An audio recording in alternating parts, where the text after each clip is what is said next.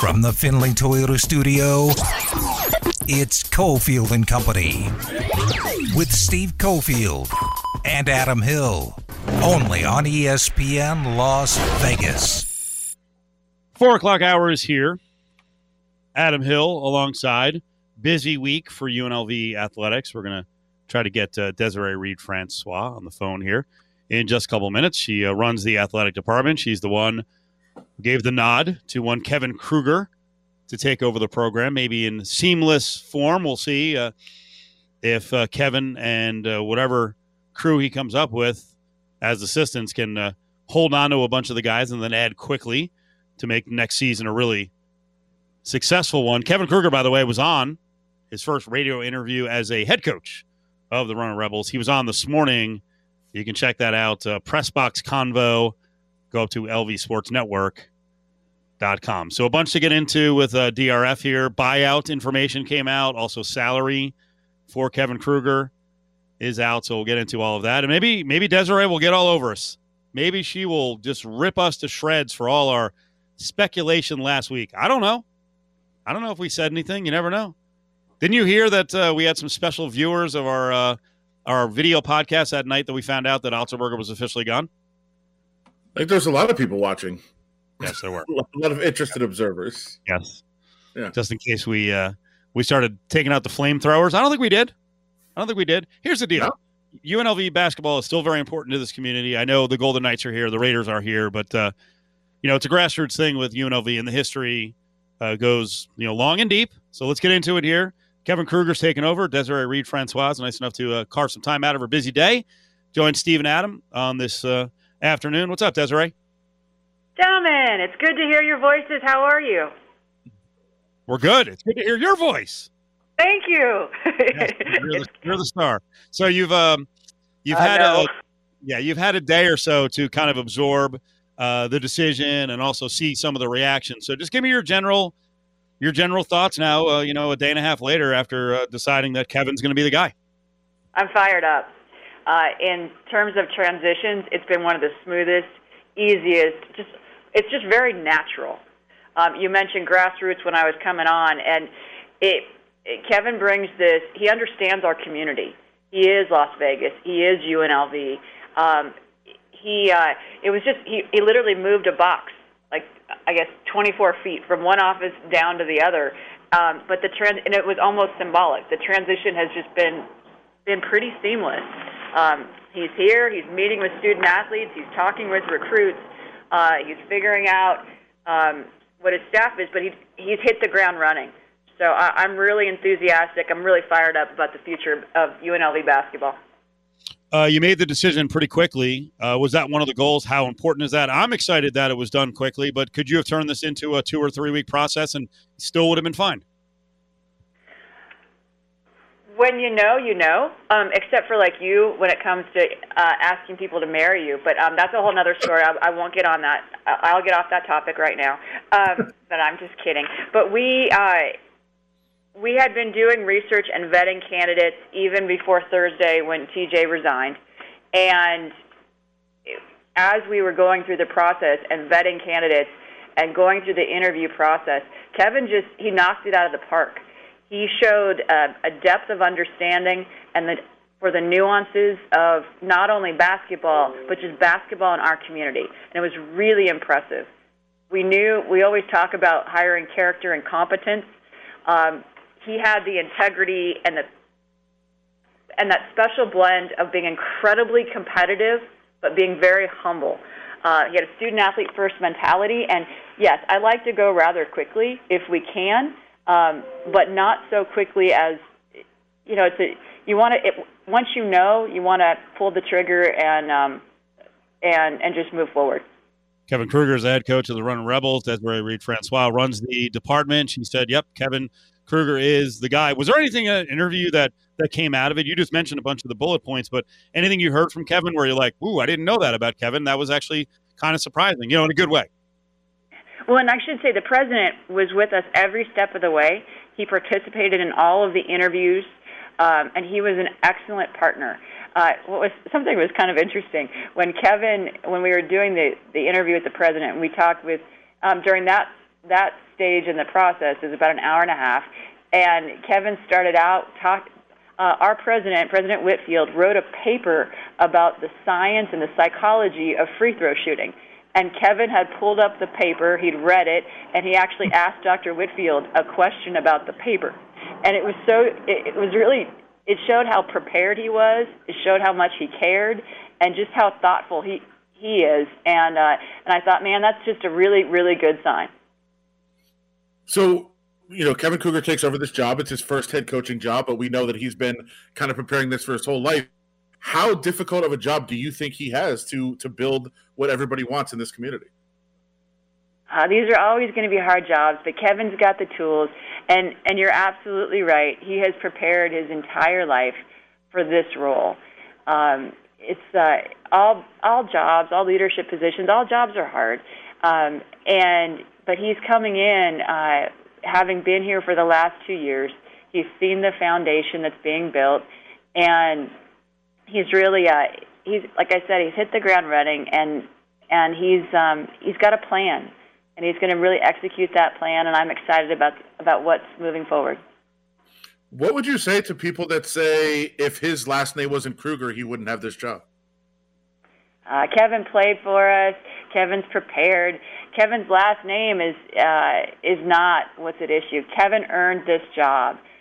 He was, like I said, we had a great pool, and we had really qualified candidates that were very, very special. But when we went through the analysis, and we kept coming back to the fact that Kevin's committed to Las Vegas, he's committed to UNLV. Most importantly, he has the character and the conviction and that competitive drive. It's not that he's just telling us about it. We've seen it. We've seen it for years, not only as an assistant coach. Our community has seen his competitive drive when he led the Running Rebels to Sweet 16. So it's not his last name that got him this job. It's his character and his preparation and his drive. So you had just said to us a couple moments ago, and I think everybody understands this, the reality of the business. You're always kind of vetting candidates. You always have a list of people out there. But at what point did you think you were going to have to make a coaching decision? How long have you known that this was possible? How long did I think that TJ might be leaving? Yes. Okay. Let's see. So TJ, he met his wife, Allison, at Iowa State, and she's an incredibly decorated women's basketball player there. She's in their Hall of Fame. That's a special place for him. So as I was watching Iowa State season and the results, I got more and more, I was paying a lot of attention. I spoke with TJ about it several times. We had a lot of conversations in earnest, and he was very transparent. And it was very clear to him that this was a heart move. If that were to come his way, that was going to be a hard one for him to turn down because of how much Iowa State meant to his family. Desiree Reed-Francois is with us. Were you finished? No. Gosh, no. Right. It's fine. Yeah. I told a joke about you not proposing to your girlfriend, and it totally fell flat, and it was like total crickets. It threw me for a loop. We're essentially married. During the pandemic, it was kind of sink or swim time for relationships. So if you made it through the pandemic, you're pretty much married. Whether you're married or not.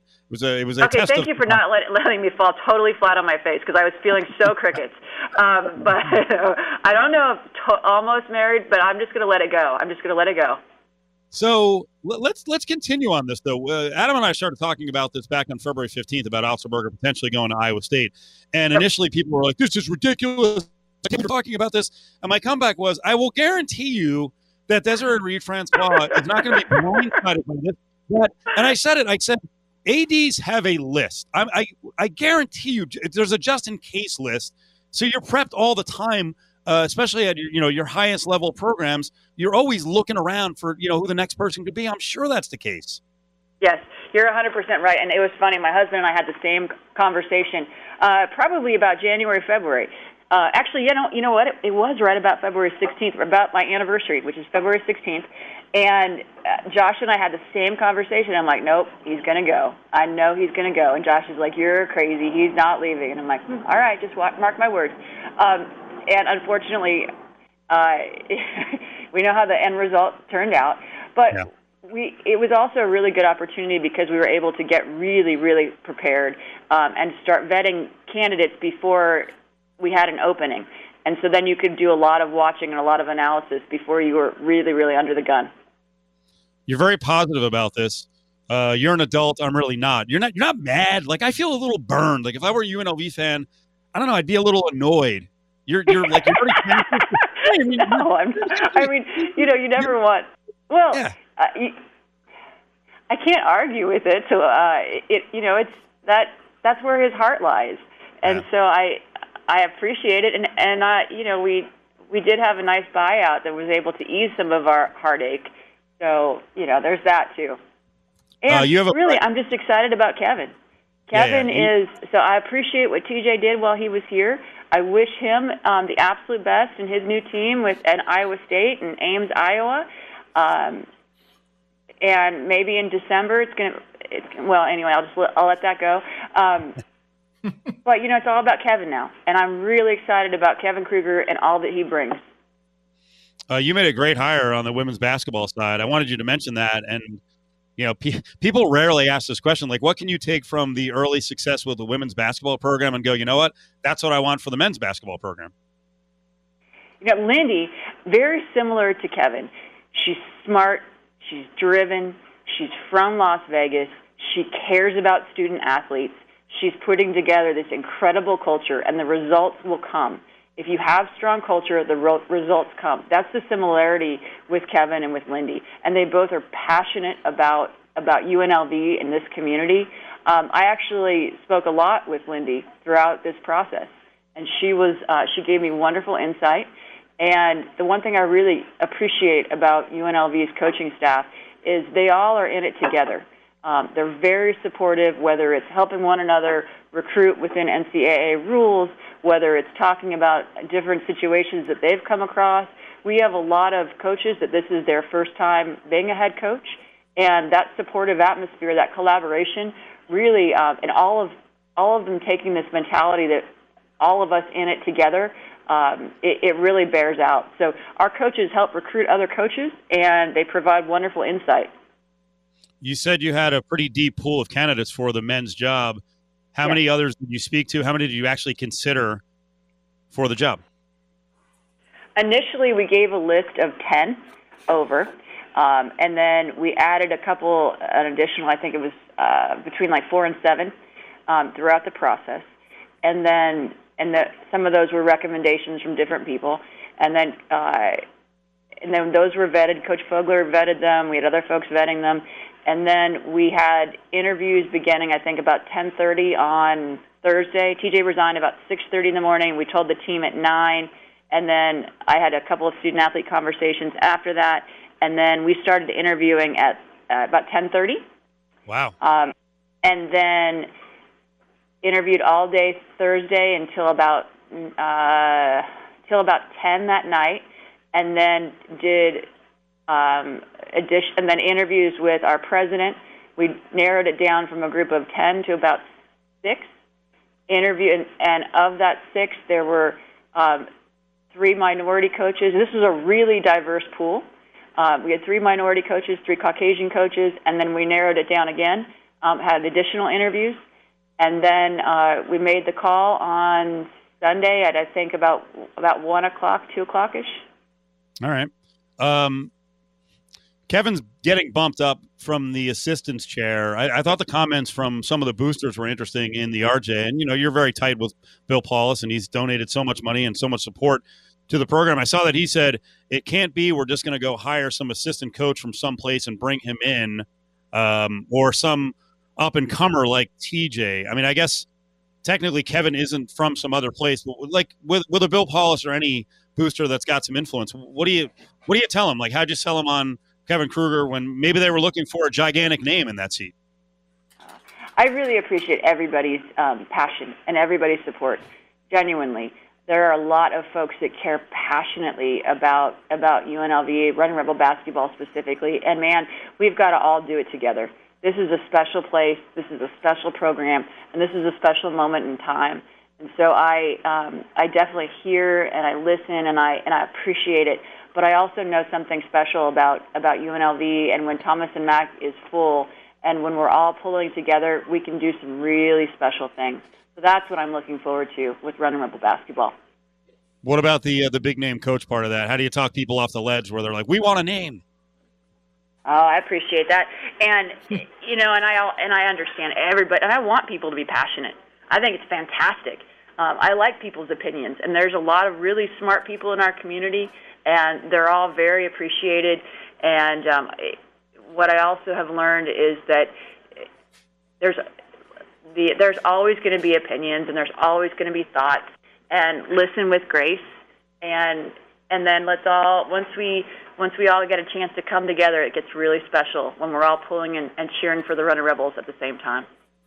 What are those days like when you guys are looking for a coach? I'll tell you, like, from my perspective, I'm just covering the team. I've been around the program for a long time, been doing radio and writing about it. My phone was ringing off the hook with coaches, agents, everybody that wanted this job. So I can't imagine what it's like for you to get those calls. There are a lot of demands on your time, and you try your best to field as many calls. But, yeah, you're doing like 50 hours of interviewing and vetting, right? And so you try, and sometimes you miss. Like, you miss on calls, but you try and manage your energy and really focus on the most important part, which is finding the coach that's going to represent our university, that's going to take care of those young men and do things the right way. So you try and really just laser focus in, and what I've spent today and some of yesterday doing too is I know I've missed a bunch of calls, and I'm calling people that I inadvertently haven't seen texts, or I think I had like 600 texts, and so I'm trying to go back and answer those and make sure that that I didn't inadvertently miss someone. So, like, the whole first 10 minutes of our show today was about people leaving texts on read and what that means. And, like, in a dynamic of a relationship, you are saying that a lot of your texts are left on read right now. Well, I'm working through it. I'm almost there, and you want to respond to everybody, and you want to be not miss anyone. But I unintentionally have missed some people, So during this search, because, when you're in those conversations with coaches, you got to be all in, and you can't read your phone. Now, I think I had I made sure everything that was search related has been answered, but I know that there's some, there's probably some from my brother that I haven't read yet. Don't tell him. Last couple of minutes, and we really appreciate all the time today. Desiree Reed-Francois is with us on Cofield & Company. We're talking about the hire of one Kevin Kruger. Running Rebels are big in this town, and this one has to be right, and the program's got to start going in the right direction. Who, in that short period of time where there's some limbo, who was talking to the players, and do you think there's a good chance for Kevin and whatever the staff is to retain a bunch of the players? Because we certainly don't want to be in a situation around UNLV basketball where you've got 3 guys who stay around, everyone else hits the transfer portal, and then you got to build a whole new team. Right. Kevin and Deshaun were doing and Megan and Andy Grossman, they were all doing a great job of making sure our student athletes were on spring break during this time, but they were all making sure that were having continuous conversations. Our student athletes had my cell number, and so those were called, and I had spoken with several of them during that search process as well. But you're right, that's why you asked about the speed to do searches. Quite frankly, that's the highest priority is our student athletes, right? They just went through a transition, and we owe it to them to do this as quickly and as efficiently as is possible.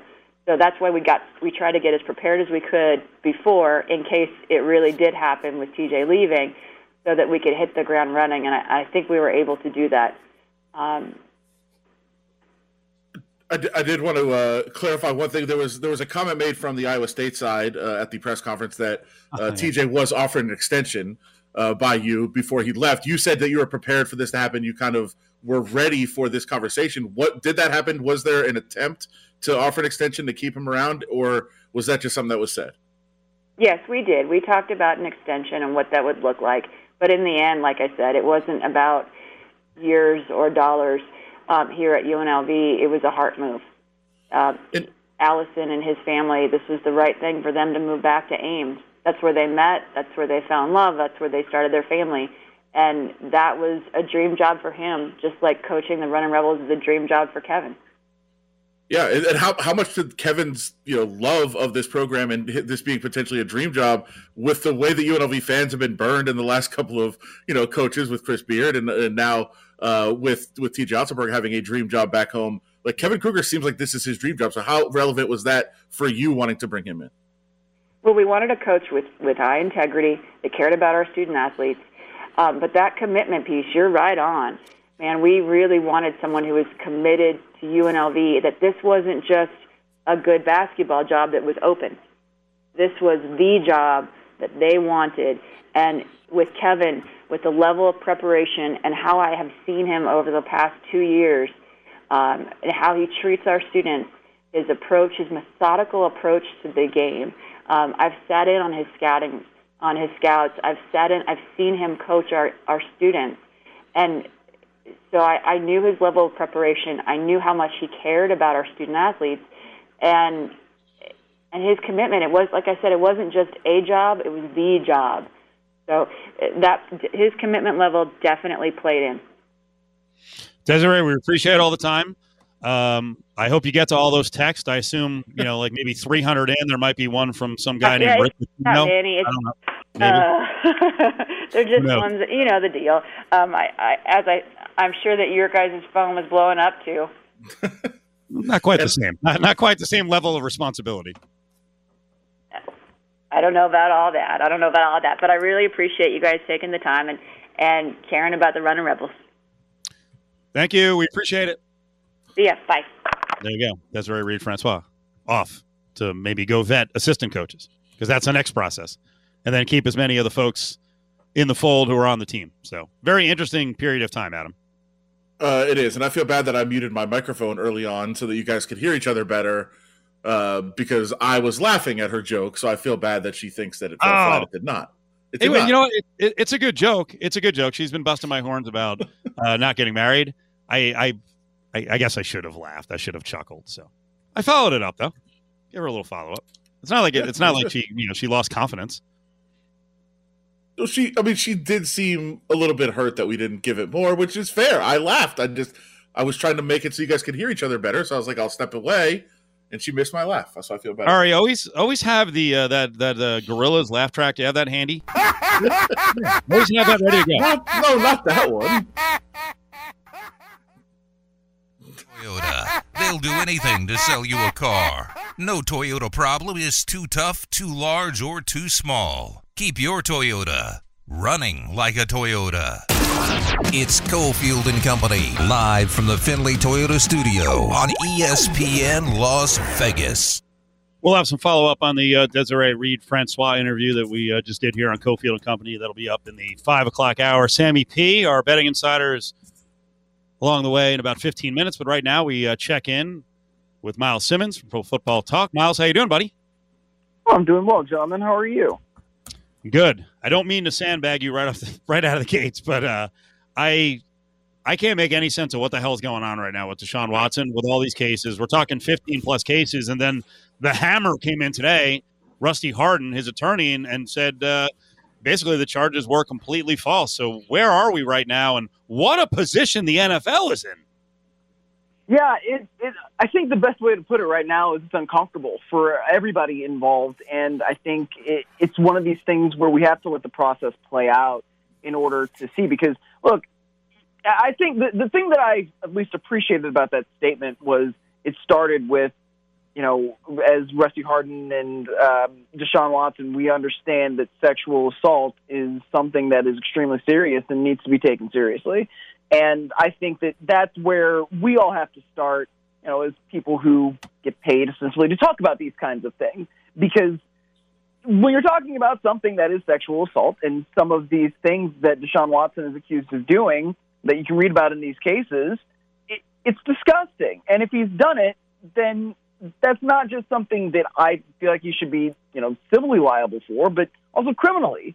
So you have to start there. But you also have to say, all right, well, these claims have to also be investigated, because if he didn't do them, and if this claim of blackmail is true by one of these accusers, then you also have to say, well, that's not something that you want to put on somebody's reputation. It's just, I think that this is a situation that requires patience and nuance, and in the business that we're in, that's not often something that can happen, and there's reasons for that. But I think that in this particular situation, it's just like, all right, we have to let this process play out and see what the investigations turn up, because otherwise, I think you're right. It's just very hard to make heads or tails of what this situation is before the entire process plays out.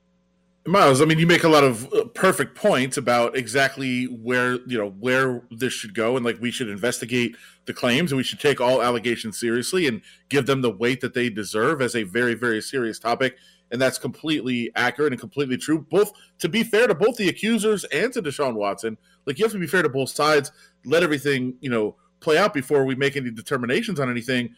But there also is a reality of the world where a bunch of teams are in a trade market for Deshaun Watson, and the Texans are sitting back and saying okay, I don't know what we do now. And obviously the trade value is depressed because of, the allegations that could be going on. So the Texans might have less motivation to trade him because they can't get as much for him.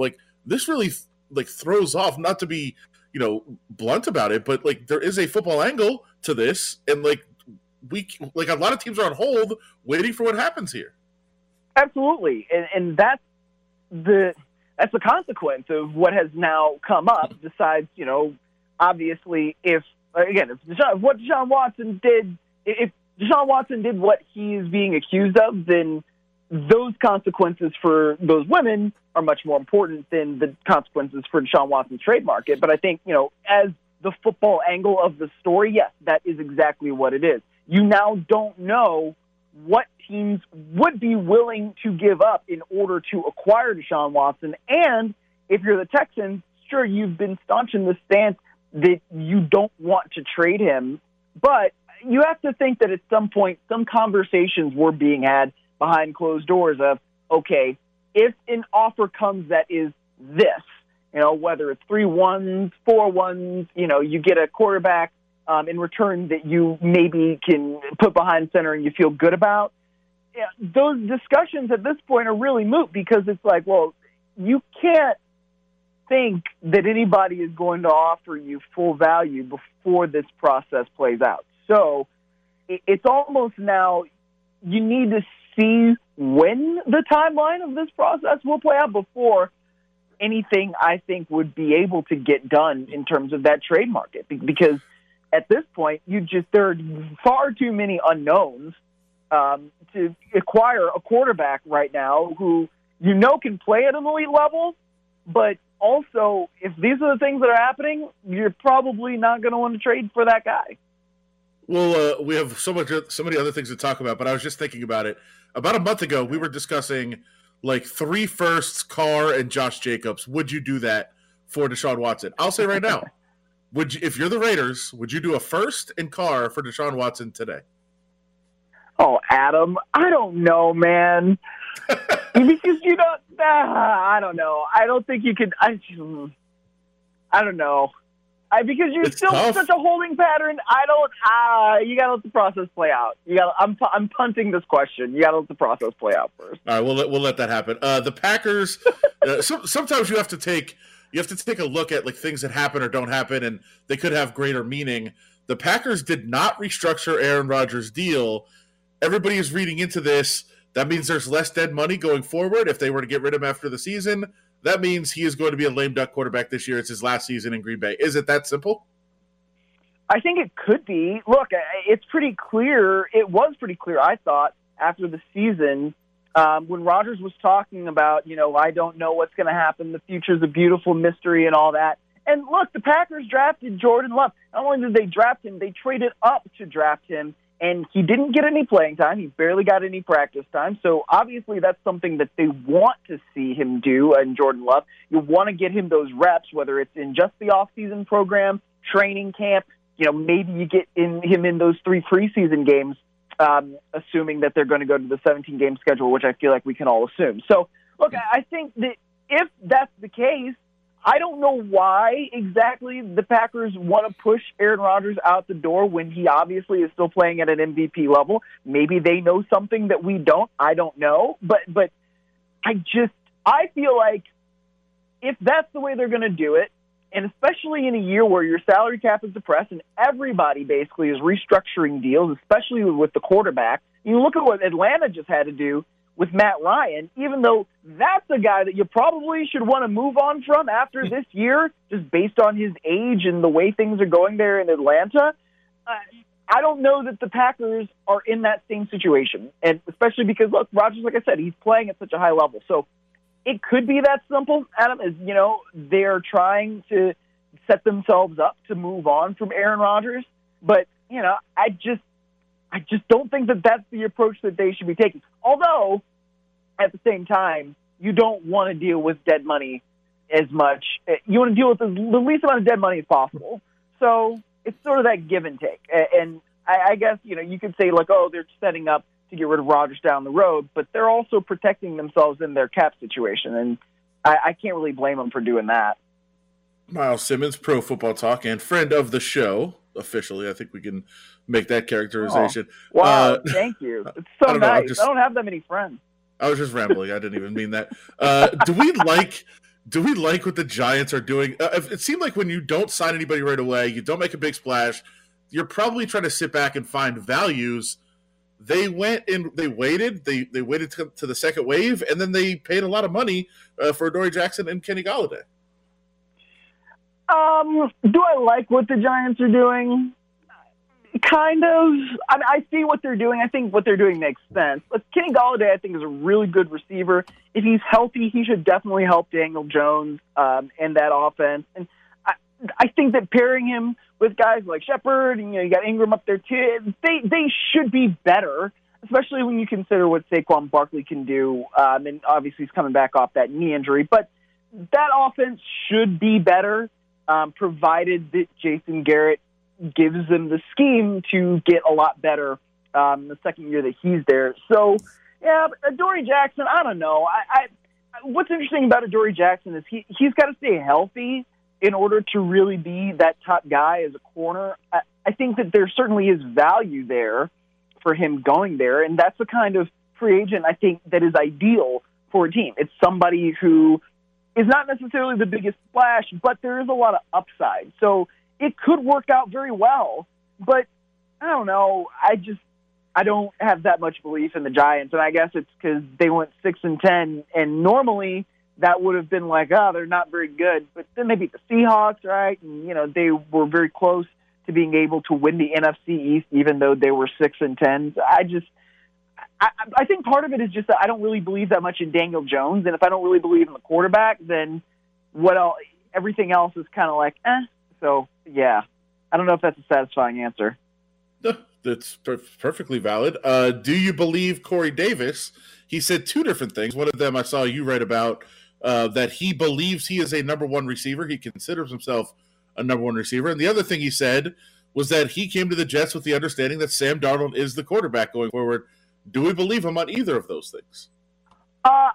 I think if the Jets are smart, then they shouldn't be telling their free agents, exactly what their plans are, right? I think that it doesn't benefit anybody to reveal to somebody like Corey Davis, hey, man, we're going to select Zach Wilson at number 2 overall, and we're going to try to trade Sam Darnold somewhere else. What good does that do if you tell him that? Because then you're basically just blowing up your market if it just so happens that Corey Davis runs his mouth sometimes. And players do that. That's okay. It's not their job to, I think at least, secure the draft plans for the people who are higher up in the front office. So it's the floor two problems, as a lot of teams like to call it. So I think that one, at this point, Sam Darnold is the starting quarterback. That's what the depth chart would look like. So I don't read too much into that. Now, on him being a number one wide receiver, look, this is a guy that was drafted at 5 overall, right? And I don't think that to this point he's performed like somebody who was drafted at 5 overall. Now, he had a really good season in 2020. He was just short of 1,000 yards receiving, which is kind of the funny thing. So in that, the quote you're talking about that I wrote about today, he was saying, I know that I am a 1,000-yard receiver, and you can look at the stats, and, women lie, men lie, stats don't, right? Like, this is something that he's never done before. He's never gotten to 1,000 yards. Now, he was very close this year. If he had played all 16 games, would he have done it? Yes, probably, because he was 16 yards off from doing it. So he certainly has that potential, but do I personally see him as a number one wide receiver? Not really, because if you look at it, there was a time when he was the top guy, and that was 2018. But then they drafted A.J. Brown in Tennessee. And look, what did A.J. Brown do? He became their top guy. He's their number one wide receiver. So when you weren't the one on your own team and you were drafted in the first round, the other guy was drafted in the second round, that kind of makes me feel like you've got something to prove if, you really want to be that number one guy. And frankly, I don't think number one wide receivers really hit free agency all that often because every team needs a one at wideout. And if you're that guy, then you wouldn't have hit the market in the first place. Miles, we appreciate it. Thanks for being flexible today. We'll catch up with you next week and make sure everyone in the audience go up to Pro Football Talk, and you can check out the story by Miles about A.J. Green, more wide receiver talk. Thank you, Miles. Of course, guys. Talk to you soon. There he is, Pro Football Talk. He always sounds disappointed, like we go too quickly. We'll carve out some more time for Miles next week. Now, he's one of our favorite guests of the week. Coming up, another one of our favorites. Everyone's our favorite.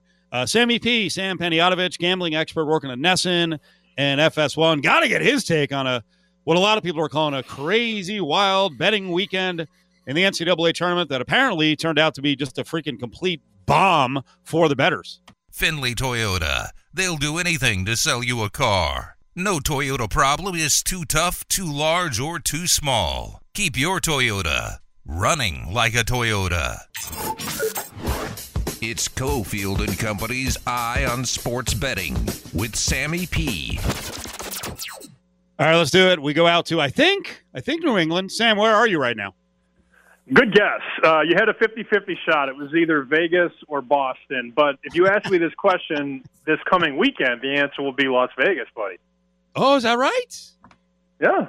Is that right? Sweet 16 with Sammy P. Hopefully you come out this time.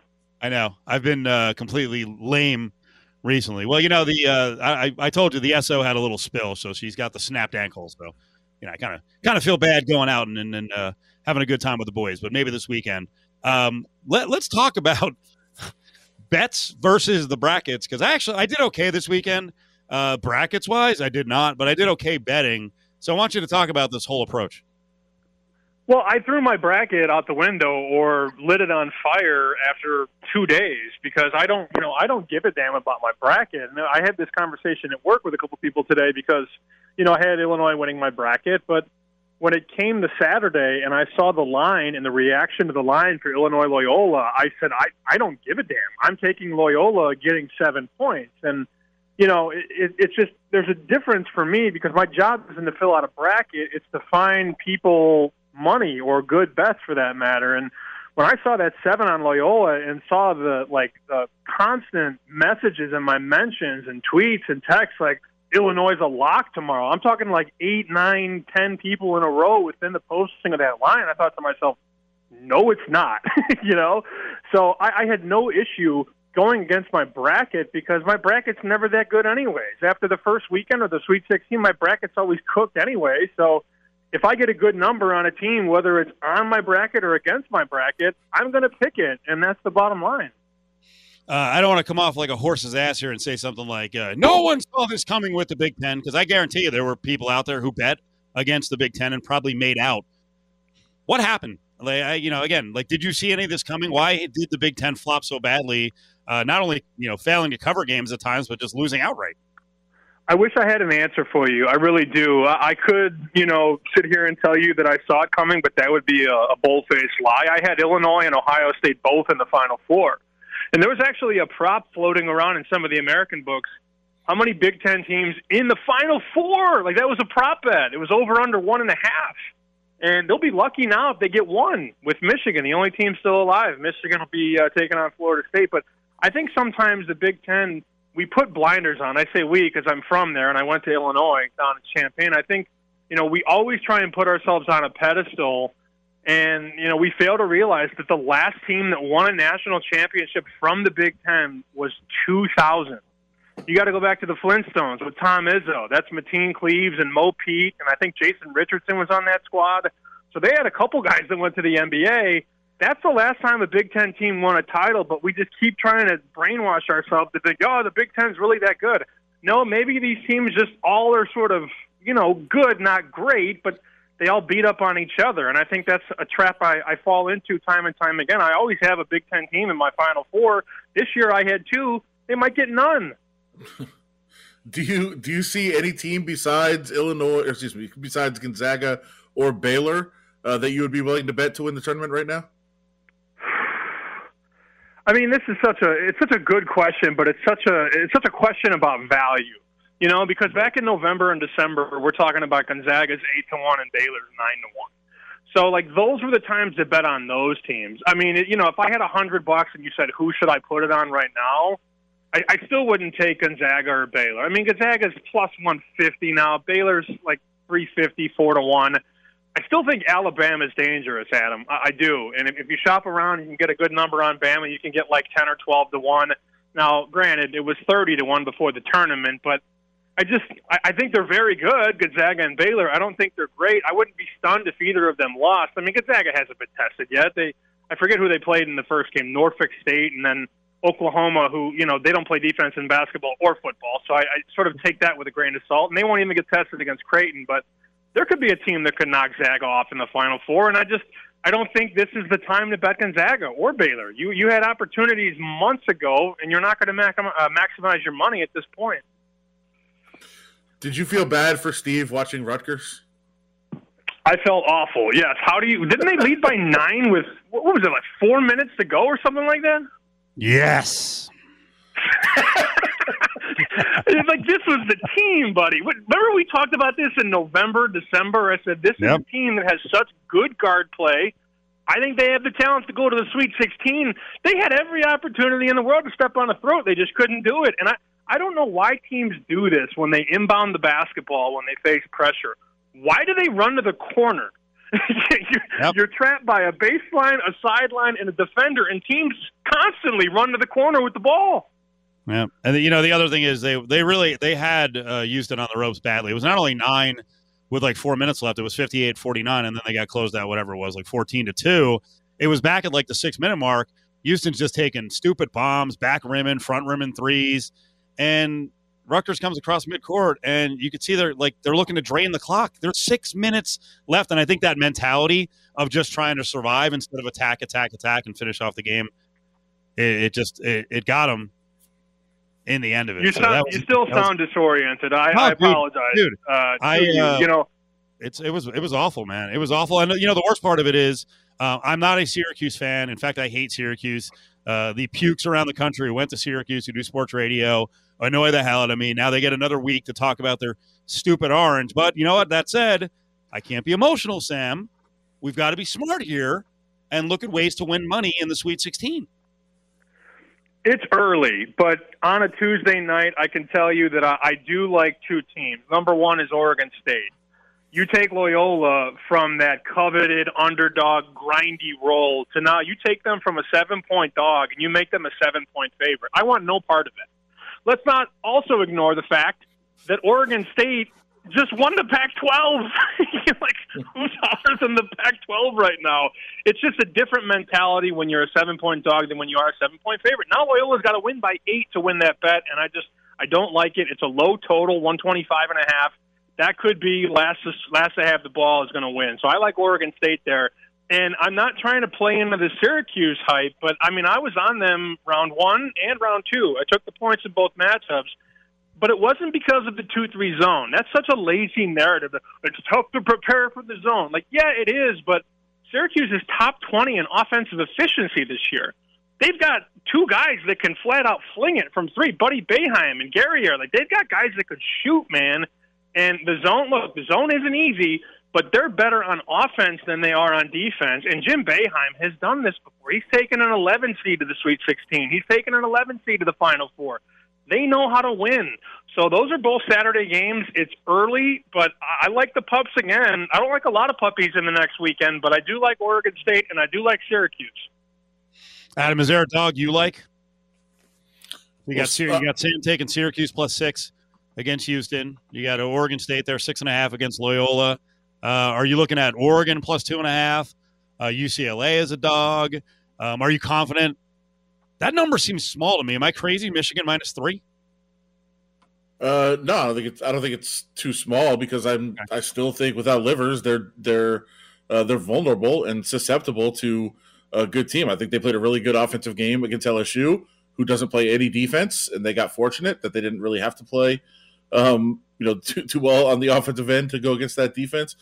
Sadly for Sam, I really like Oregon State this week, so we're going to be on the same side of that one. That'll be one of my one of my 3 last man standing picks on Saturday. So hopefully that continues through. And I probably will be taking Syracuse as well. I think this matchup is pretty good for them as well. I don't love Houston, and I certainly don't love them laying a big number in this spot, so I'll be on that side too. Sam, really important here. I saw one story about the bettors did not do well. I saw a rep from BetMGM who was like, wow, we really killed it this weekend. There are sports books that are legit, and then there's some others coming onto the scene. What is going on? Is there actually some books out there that are doing 125 on both sides? Oh, yeah. I'm tearing down the state of Montana by myself today. There's this I don't know how this happened, but like the lottery runs the sports books in Montana. So there's no FanDuel, DraftKings, Circa, Westgate. Like there's none of that. It's just the lottery that runs it. In college basketball, they're offering -125 each way to take the points, or they get a little creative and they go to -135 with a comeback of -115. It's not borderline. It's robbery. Like they are making it so hard for the customer to win. And this is the worst part. Some of these hockey splits on the money line. Here's a split right here. I tweeted this out at SP Shoot. Look at some of these splits at Sportsbet Montana. The Montreal Canadiens against the Vancouver Canucks. -233 on the favorite and +120 on the dog. Oh, my God. Gets over $1.